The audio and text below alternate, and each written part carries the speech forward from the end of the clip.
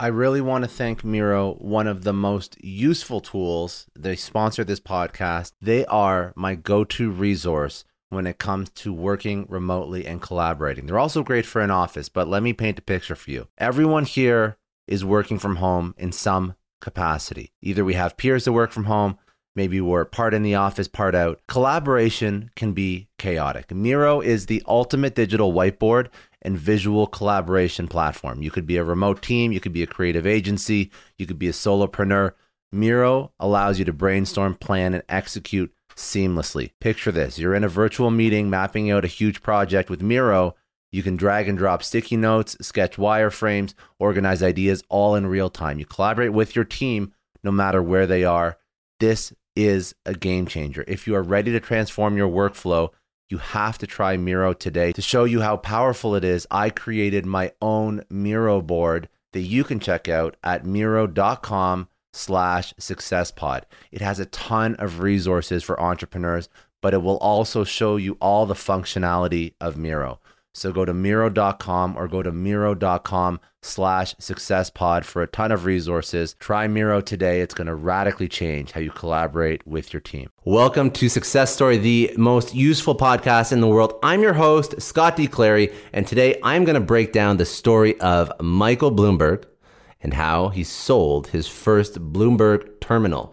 We're going to speak about his entrepreneurial ventures and his sales exploits and some of the things that he did when he was trying to build the business that got him to where he is today that maybe we didn't realize were classic examples of great sales and startup strategy. So without further ado, this is the story of how Michael Bloomberg sold his first terminal.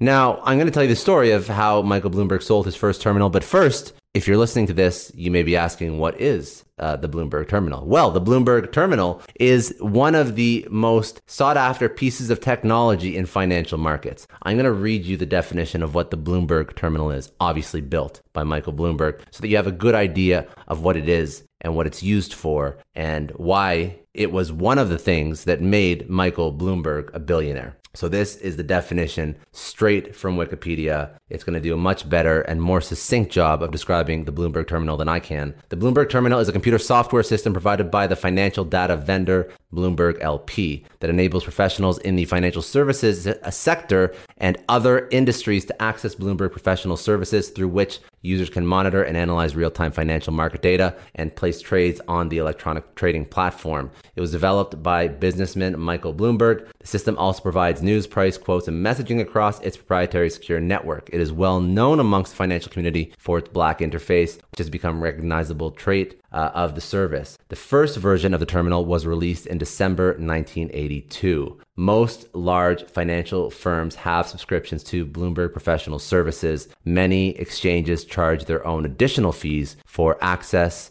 to real-time price feeds across the terminal. All Bloomberg terminals are leased on 2-year cycles, with leases originally based on how many displays were connected to each terminal.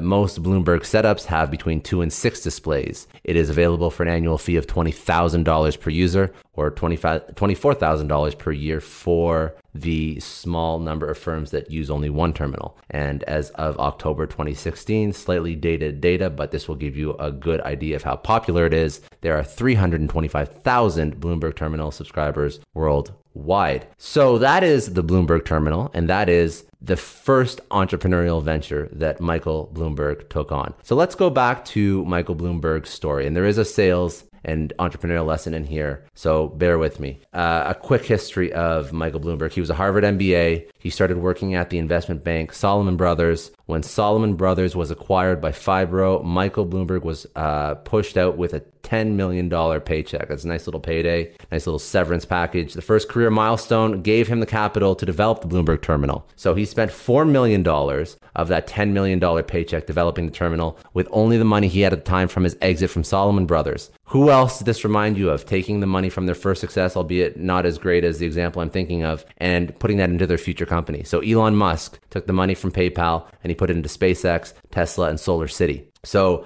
as you can see, there's a trend here. People that are successful and achieve a level of success, it's not like they just take their foot off the pedal, they do more. And $10 million was a nice paycheck.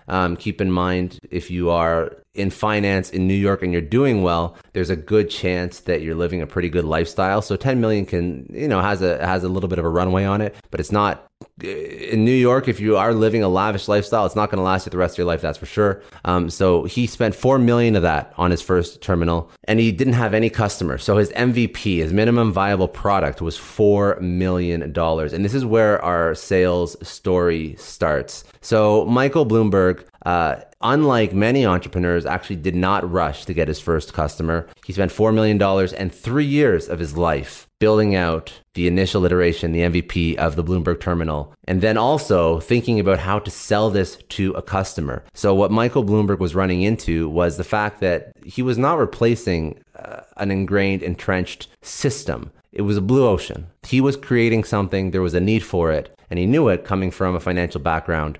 But that being said, it wasn't like he was replacing some other piece of equipment that was globally known. So he had to decide, how am I going to sell this to a customer when they may not have anything like this already? So these are the steps that he took to land his first customer. Remember, 3 years to land the first customer. So in year one, from a sales perspective, what he did was he focused, and this is high-level sales advice, he built relationships. He focused on landing small deals with customers in hopes of eventually landing larger deals with customers. So this is how he did that. And this is a classic sales strategy, building relationships, landing a small deal, and then opening up and getting more share of wallet, or expanding the amount of spend with the customer after you land a small deal and parlay that into a larger deal. So Michael Bloomberg was doing odd consulting jobs in his time off. And one of his clients was Merrill Lynch. In terms of being the ideal customer, the person that he would want to sell his Bloomberg terminal to, Merrill Lynch checked all the boxes. So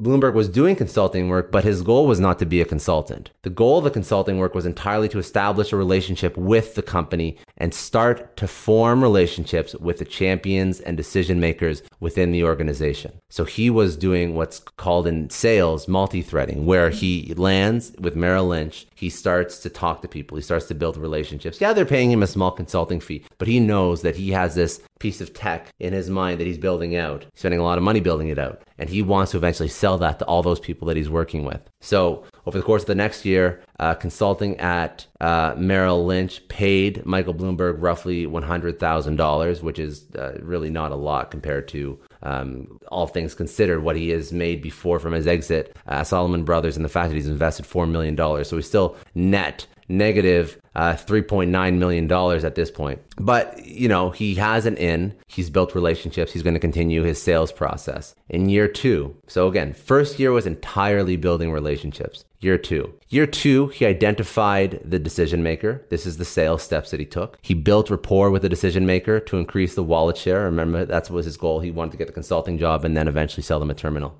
So he had to figure out, okay, I have the consulting relationship. Now I have to figure out who would actually, I know all these people in Merrill Lynch, who's going to be the person who's actually going to purchase this terminal if I put it in front of them. And he didn't have all the relationships with all the key decision makers in Merrill Lynch, but he did know that he had access. He had access and he had a foot in the door. So what he decided to do was double down on building, on the relationships that he had already built with the people within Merrill Lynch. And his strategy was quite ingenious. So he had access to all the Merrill Lynch offices because he was consulting there. So every morning at 6 a.m. he woke up, he drove to a deli across the street from Merrill Lynch's headquarters and bought coffee with and without milk. And then he bought tea with and without milk. He put a few sugars on the side, I guess, of his tray. And he roamed the halls of Merrill Lynch looking for anybody who was in the office early in the morning. And he literally would walk into their office and say, "Hi, I'm Mike Bloomberg. I brought you a cup of coffee. I'd just like to bend your ear," is what he said. This is actually a quote. I saw it in, I think, a Business Insider piece. "Hi, I'm Mike Bloomberg. I bought you a coffee. I'd like to bend your ear." His rationale? Nobody was going to tell him to go away. It was before work started. He was offering them free coffee or tea. And there was also a psychological effect that he implemented here, whether or not he knew it. But the law of reciprocity is a very, very powerful law in sales. When you offer somebody something for free, they want to give you something back. And if that thing back is just time, and it's a minor inconvenience, and it's really, what's the difference? If somebody comes in, offers you free coffee, asks to chat with you, and all you're doing is killing time reading the paper before work, well, you'll take the coffee and you'll probably say yes to the conversation. So anyways, he did this all through year 2. And he finally got a meeting with Ed Moriarty, a managing director at Merrill Lynch. This was the person who could make the decision to purchase the Bloomberg terminal. But he had to convince Ed. He couldn't just sell it to him. He had to convince him that this was something that Ed actually needed. So now we're on to year 3. So year 3, he pitched Ed. He got some pushback on the concept of the terminal,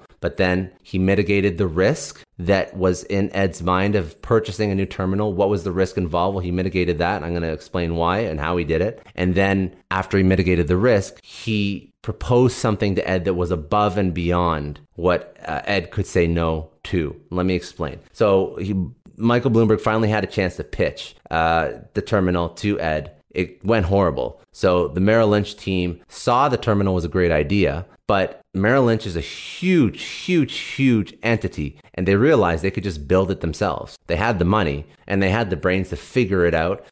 They forecasted that in 6 months they could build an alternative internally, and that their alternative would be even better than what Bloomberg had pitched them. So Bloomberg said, okay, I got to figure this out now. How do I get them to take a chance on the product that I already have right now, so they don't even try and attempt to build something? Because it's very, very possible they could have built something much better, or slightly better than what he had built, because they have way more than 4 million available. So he knew that he had to move fast. And this is what he did. He had to mitigate the risk. Remember, we have to mitigate the risk. So Bloomberg said, okay, if I install it and it doesn't work, you don't pay. If I install it and you don't love it for 6 months, you don't pay. If I install it and there's any issues with it at all while you're building your new machine, you said it's going to take you 6 months. So he said, just try mine for 6 months while you're building your new machine anyways. What's the harm, right? So if anything goes wrong in 6 months, I take it out, no questions asked, no bill, no invoice, you have your own machine. But what happens if mine works? Okay. So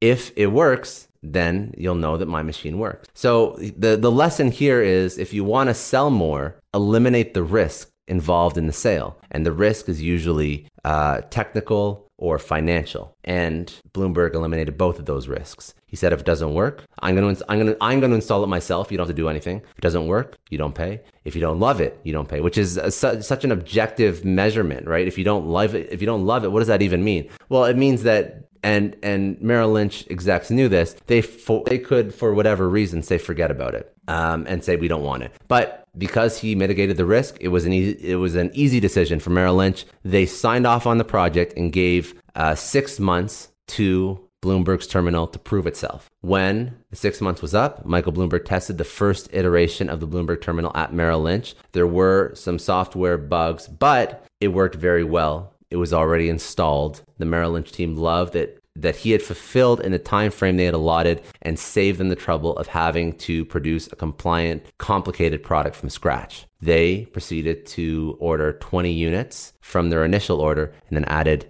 2 more after the 6 months period was up. So with Bloomberg selling this terminal to one of the top 5 banks in the world, the product was made. The story was made. This was the beginning of the Bloomberg terminal, and it all just picked up steam and snowballed from there. And this is truly the story of how Michael Bloomberg sold his first terminal with $4 million, 3 years, 3 steps, and regardless of whether or not it was done purposefully, a very insightful and strategic sales process executed quite flawlessly, to be honest. Anyways, I hope you enjoyed. If you did, hit that like button, please subscribe, and leave some comments. Let me know what other stories, what other case studies you'd like me to break down. And we can learn some great insights from companies that have built businesses and from people that have built businesses. So fingers crossed we don't have to make the same mistakes twice. Have a great day. We'll talk soon. Bye.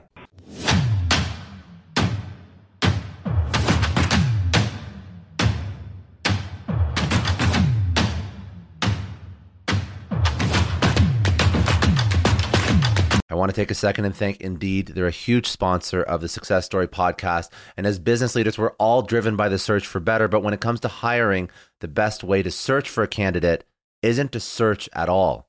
It's to match with Indeed. Now, if you need to hire, you need Indeed. Indeed is your matching and hiring platform with over 350 million global monthly visitors, according to Indeed data, and a matching engine that helps you find quality candidates fast. And Indeed doesn't just help you hire faster. 93% of employers agree Indeed delivers the highest quality matches compared to other job sites, according to a recent Indeed survey. You need to ditch the busy work. You need to use Indeed for scheduling, screening, and messaging so you can connect with candidates faster. All the tools you need are in one spot. Join more than 3.5 million businesses worldwide that use Indeed to hire great talent fast. And listeners of the show will get a $75 sponsored job credit to get your jobs more visibility at Indeed.com/Clary. Just go to Indeed.com/Clary right now and support our show by saying you heard about Indeed on this podcast. Indeed.com/Clary. Terms and conditions apply. If you need to hire, you need Indeed. This episode is brought to you by NetSuite. Now, as a business owner, I always remember when my company hits a growth spurt. It's great,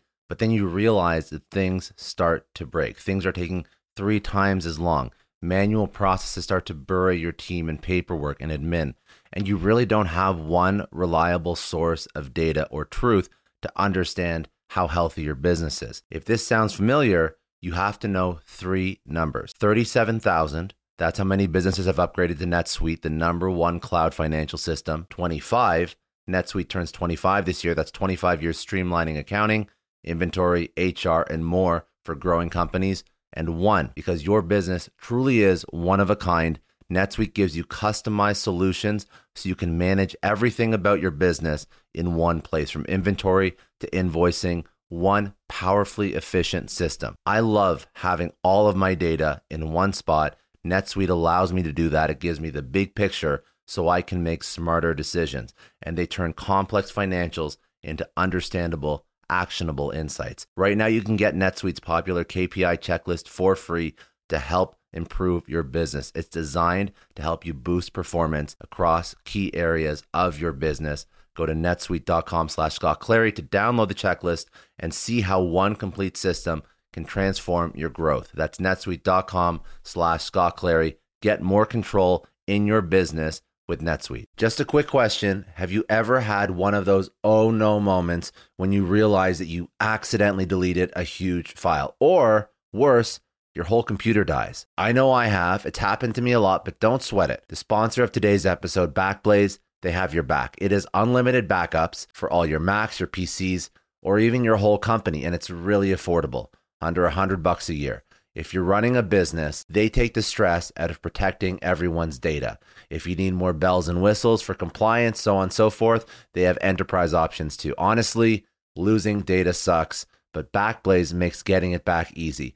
They have restored billions of files. They offer tons of restore options, including rapid recovery in an event of data loss or ransomware. And you can access your backed up data from everywhere and anywhere in the world using their web app, iOS, or Android apps. It's been recommended by the New York Times, Inc., Macworld, PC World, LifeWire, Wired, Tom's Guide, 9 to 5 Mac, and tons more. And best, you can try it fully featured with no risk at backblaze.com/story. They set up that link for all Success Story podcast listeners.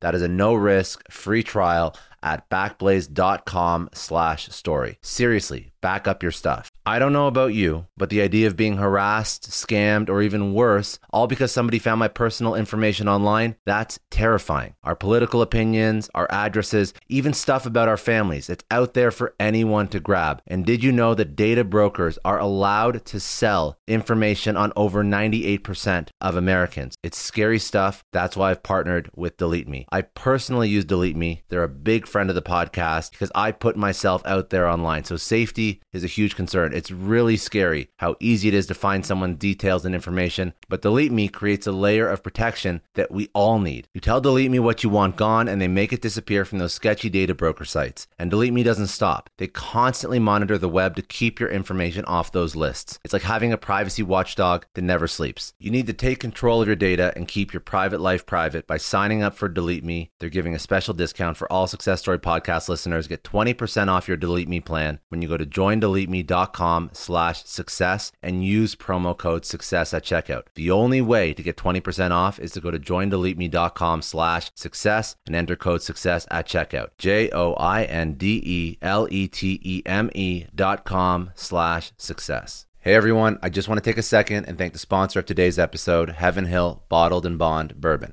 Now, I don't have a lot of liquor sponsors on this show. Heaven Hill Bottled and Bond is actually one of my favorites. I've drank it for a few years now, and this is why we actually decided to work together. Heaven Hill Distillery, family owned since 1935, is a great entrepreneur story too. So there's 5 brothers. They filled their first whiskey barrels back in 1935, and their legacy still lives on today. Heaven Hill Bottled and Bond is aged over 7 years. That's 3 more than required by the Bottled and Bond Act of 1897. This means the best quality, the best purity, and the best consistency. This is not just average bourbon. It's the winner of the double gold medals at multiple 2023 World Spirits competitions, and they've won the very prestigious Triple Still Award. It's a very big deal in the liquor and bourbon world. Heaven Hill Bottled and Bond boasts an exceptionally smooth oak flavor, while its aroma offers a sweet blend of caramel and smooth vanilla. If you love bourbon, you need to try Heaven Hill Bottled and Bond. Available nationally, look for a bottle at your local store. Heaven Hill reminds you to think wisely, drink wisely.